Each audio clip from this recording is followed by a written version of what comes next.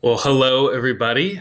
You may be impressed by the setup that I have this week. It turns out I now have a podcast, and only 3 people probably listen to it every week, but I have one. And before you get too impressed with me, man, this website, Anchor, really easy to use for this kind of stuff. But instead of having it on the Dropbox every week, I figured I might as well just go ahead and have a place where I can have everything stored, send it out easier. How about that intro music? That kind of makes it seem official, doesn't it? So anyways, here we are. But this is still the same Dive Deeper that you've come to know and love. So this week, we are going to be talking through Doubting Thomas. Is kind of the name that this little episode in John gets a lot of times. We're going to talk about when Jesus appears to the disciples, except for Thomas, and then later to Thomas. We're going to be in John 20 today, so if you want to turn there in your Bibles, we're going to be reading the section from verses 19 through 29. So what I'm going to do in this episode, I guess I'd call it, is I'm going to just give a brief summary of the first appearance to the disciples, then really drill down on one thing. Just want to kind of spend a little time maybe giving a little vindication to Thomas, who has maybe one of the most unfortunate monikers in all of the scripture as Doubting Thomas. So we're going to vindicate him just a little bit. I want to talk a little bit about Jesus' response to Thomas and just the patience and kindness that he shows toward Thomas. And then I want to talk about that last verse, what Jesus says in verse 29, blessed are those who have not seen and yet believed. And just talk about the role of faith and hope in Christianity, in our belief in Jesus. So without further ado, we'll jump right in. So basically in verses 19 through 23, what you get is, and we talked about this in a previous episode, Jesus post-resurrection gets real creative with how he appears to people. You've got him kind of disguised or not recognized. Mary thinks he's a gardener. Last week we talked about the disciples on the road to Emmaus, and he kind of disguised himself a little bit. And now we've got him popping into a locked room without walking through the door. So post-resurrection Jesus, he really lets loose. He's not worried. Nothing's holding him down. He's popping in and out of places, sometimes scaring folks. But basically what happens is all the disciples are together and they've got the doors locked. And the reason they've got the doors locked is because they're afraid of the Jews. So remember, while Jesus was crucified under Roman rule, it was really the religious leaders of the Jews who were pushing for his crucifixion. So it's really the Jews that the disciples are afraid of. And so you can imagine that if they've taken down your leader, at least so they think, then it'd be pretty easy for them to come after you and start picking you off. So they're being cautious. They've got the door locked, but in comes Jesus anyways. Peace be with you. That probably made them feel a lot better after they were terrified by the suddenly appearing Jesus, who at this point we have to remember too, like they're not 100% sure about the resurrection at this point. The events of Jesus' resurrection up to this point have been really isolated. So he's appeared to Mary, he's appeared to the disciples on the road to Emmaus.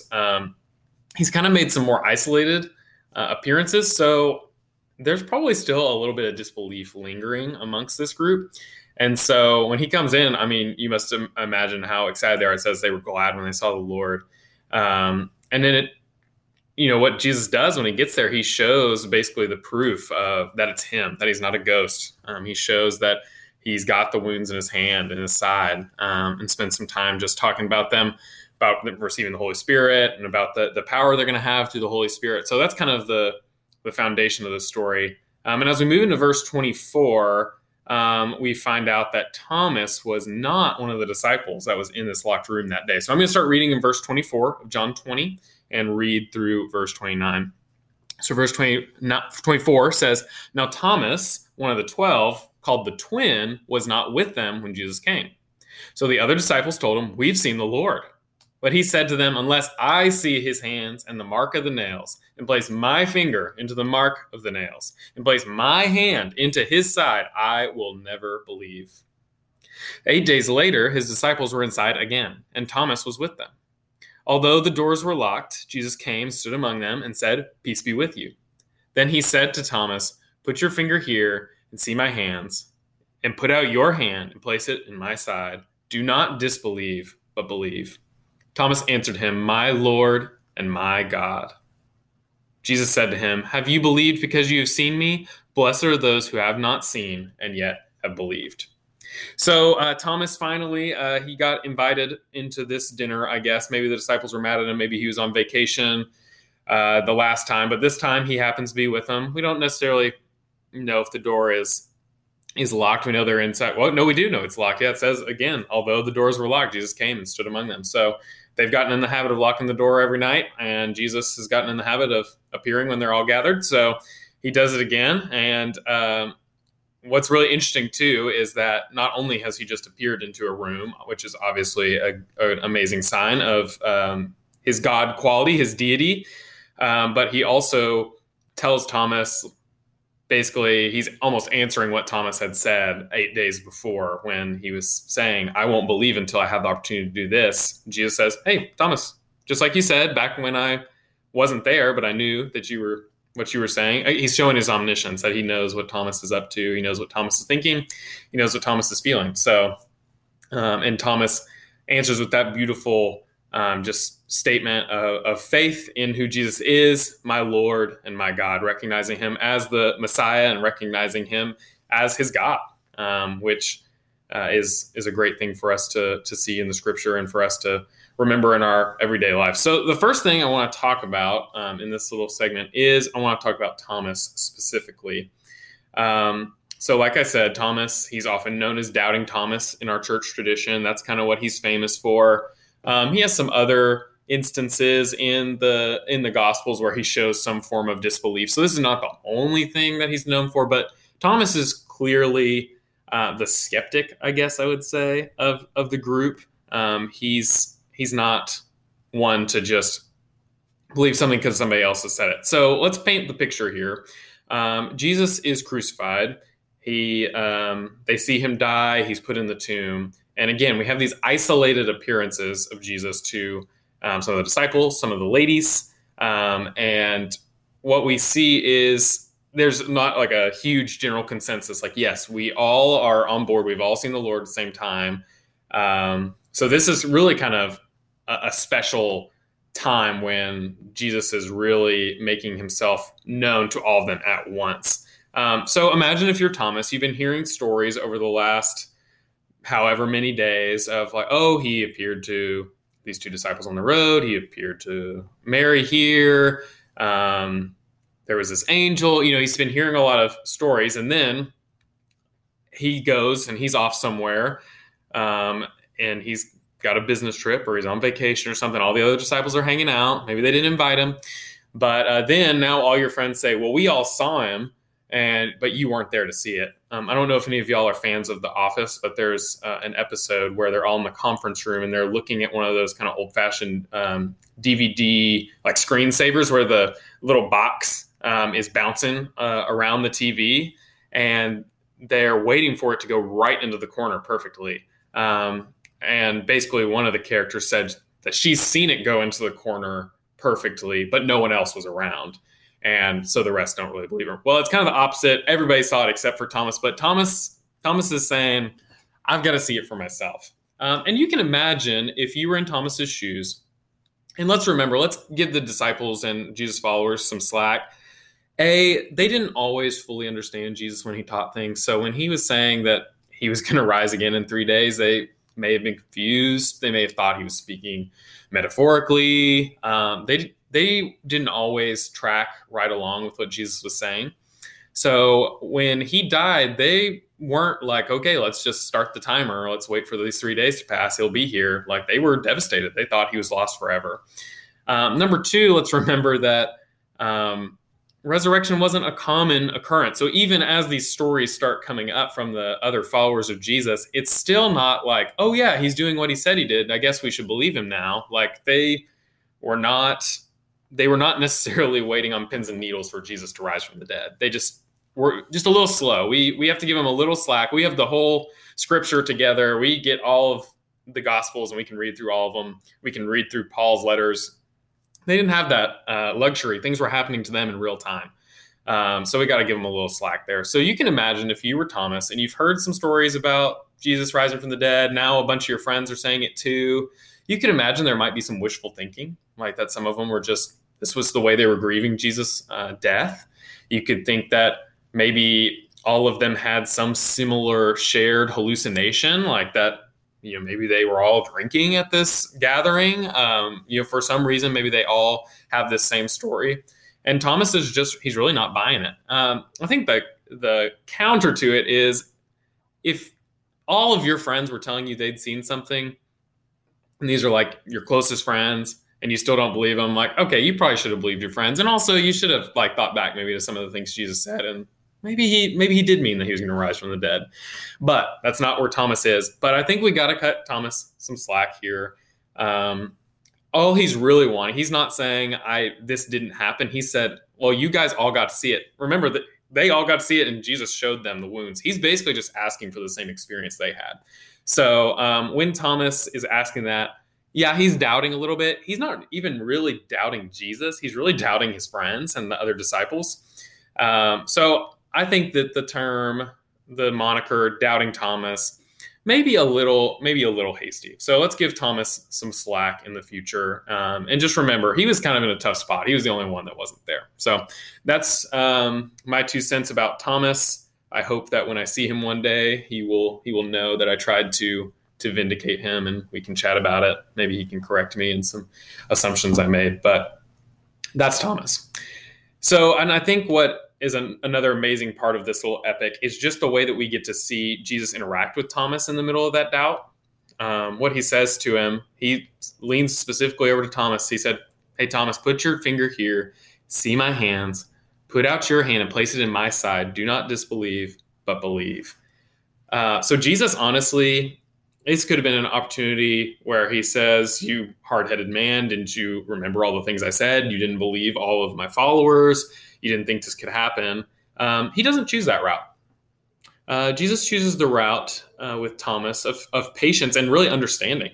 And he gives him kind of the same experience the other disciples had. He gives Thomas the opportunity to see his hands and to see his side. So, and this is really a good opportunity, I think, for us to kind of reflect on how we can emulate Jesus' character in moments like this.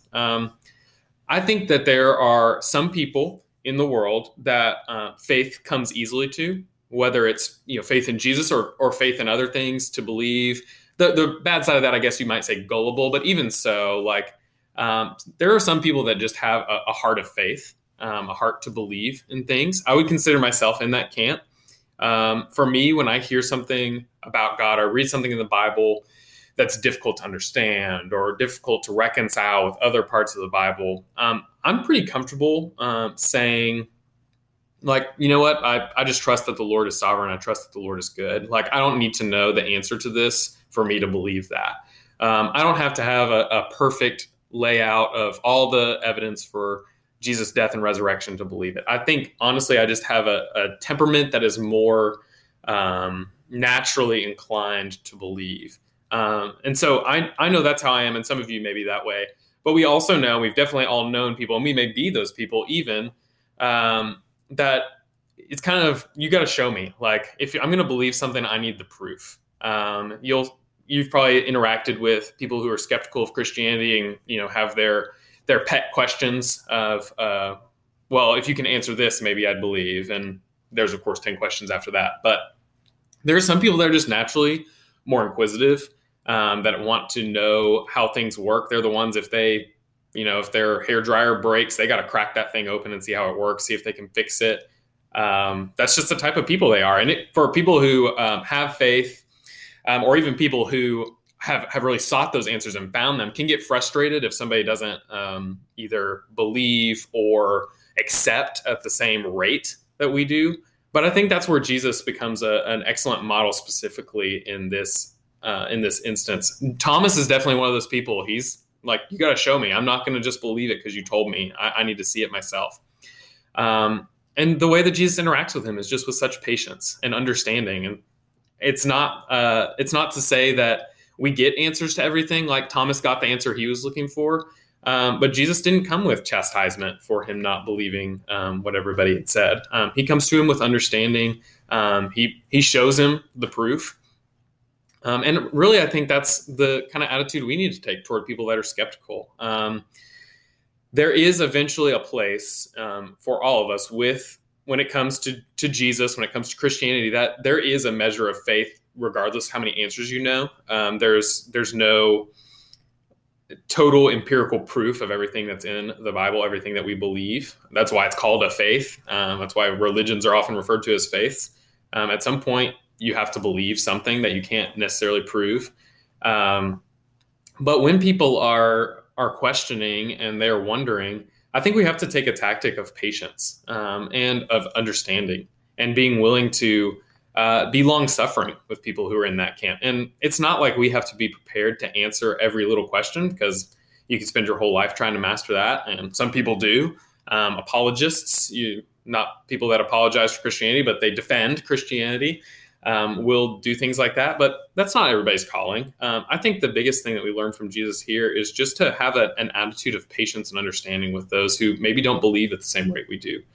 And to be able to suffer alongside someone as they're questioning and say, yeah, I want to be there when you have a question. Like, I want to be able to be a light. I want to be able to share with you what I do know.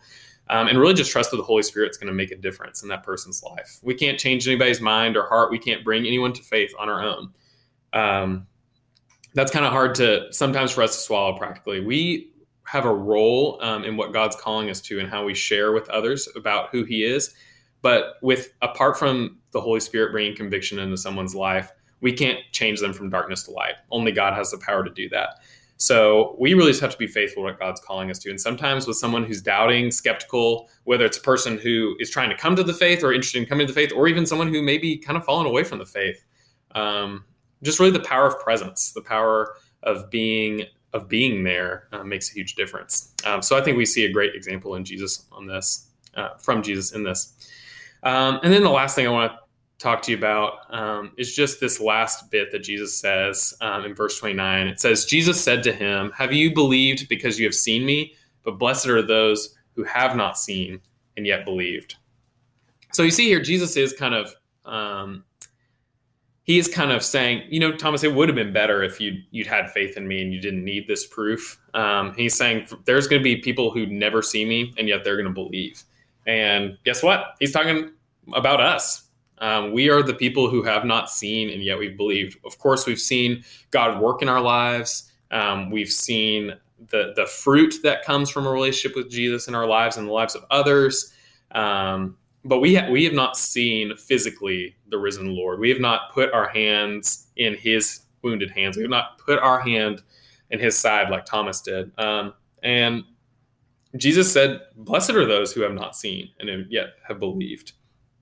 Really, Christianity, as I mentioned earlier, it can't come without faith. And faith cannot truly exist without hope. I'll say that one more time. Faith cannot exist without hope, because faith is not a faith that goes on forever. Faith is really us waiting until that belief becomes sight, when it becomes something that's right in front of us.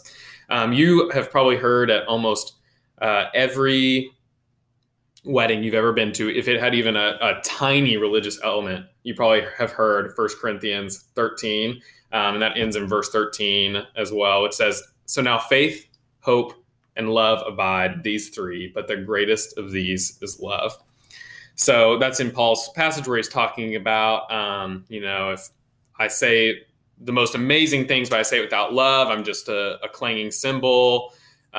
Basically that any of our ministry is worthless if we don't have love. And then that part at the end, these three abide, but the greatest of these is love. The reality is that we live in an in-between period right now. We live in a time between Jesus' appearings. So he appeared for roughly 33 years, so about 2,000 years ago, and people saw him. And like we saw in this story, people saw him before the crucifixion. They saw him after his resurrection. They got to their faith was sight. They hoped, they had faith, But then they got to really, in a lot of ways, realize that. Now we have a future hope that they haven't yet realized either, but they got to see the resurrection firsthand. They got to see the Lord in the flesh. We live in that in-between period where we believe not only what he's done, but we also believe that he's going to do more. So we believe that he died and he rose again, and we also believe that he's coming back. And when I say that faith can't exist without hope, if our faith doesn't have that element of the hope that he's coming back, then really our faith is kind of empty. If we're not waiting for something that he's promised as well, then we don't really have faith. So you can't really divorce the idea of faith from hope, because the hope that comes with our faith is that our faith will be realized, that we don't have to just have faith that Jesus died and rose again, but we'll get to see the risen Lord. We don't have to just have faith that he will come back again, that he'll make all things new, that he will live and dwell with us forever. We have hope that that's going to come to fruition. It's not faith in a vacuum. It's a hope in something future. So when Paul says the greatest of these is love, I think it's because faith and hope one day will pass away from being a part of what it means to be a follower of Jesus. Because right now our faith is in something that has happened and that will happen, but soon everything will be fully realized and seen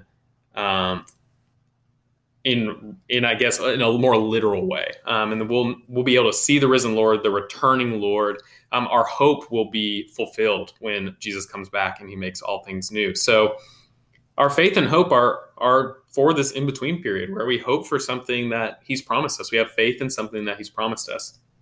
But what's going to really endure is that love. So God loved us from the beginning. He's loved us all throughout the middle. And guess what? After our faith and our hopes are fulfilled, he's still going to love us. We're still going to love him. The love is going to abide and is going to exist even after we see those moments of our faith and hope realized. So when Paul says the greatest of these is love, he's really talking about something that's going to be eternal. There's not a timer on love. The love that God has for us through Christ, the love that we have for God through Christ, is going to exist forever. And so when Jesus says, "Blessed are those who have not seen and yet have believed," he's talking to us. He says we're happy. We have the opportunity to be happy because we haven't seen, we've believed. But he's saying there's something good about that. There's something just innately good about having faith in something we haven't seen. And really, when you talk about Christianity, faith is one of the major currencies of our religion. I can hesitate to call it a faith because we're talking about, I don't want to get too confusing, but faith is a currency in Christianity because it's through faith that we're saved. It's this hope that comes along with our faith that we eagerly await for Jesus' return. And one day we'll have the opportunity for that to be realized. But in the interim, Jesus promises that we'll be blessed, not that we will prosper monetarily, not that everything will go right for us in the world, but that he recognizes. He recognizes that we have not seen, we've not gotten the chance to put our hand on his side, but we still believe what he did and we believe what he said he's going to do in the future. So hope that's an encouragement to you. I hope you'll take it easy on Thomas. I hope you'll take it easy on all the skeptics as they seek to believe something that we already believe. Just knowing that it's a special thing to believe in something you haven't seen, and that it doesn't come easy for everybody. But Jesus has promised us so many great blessings in the future that we have this faith, which is wrapped up in this hope that one day he'll return. We'll get to see him face to face. We'll get to put our hand in his hand, our hand in his side, and we'll get to live with him forever in love. So I hope that was helpful. I'll be praying for you this week as you teach. This is a great lesson for us to remember and just to see who our God is, who Jesus is, how he interacts with us, even in our moments of doubt. And I hope that it will just lead to more glory to his name.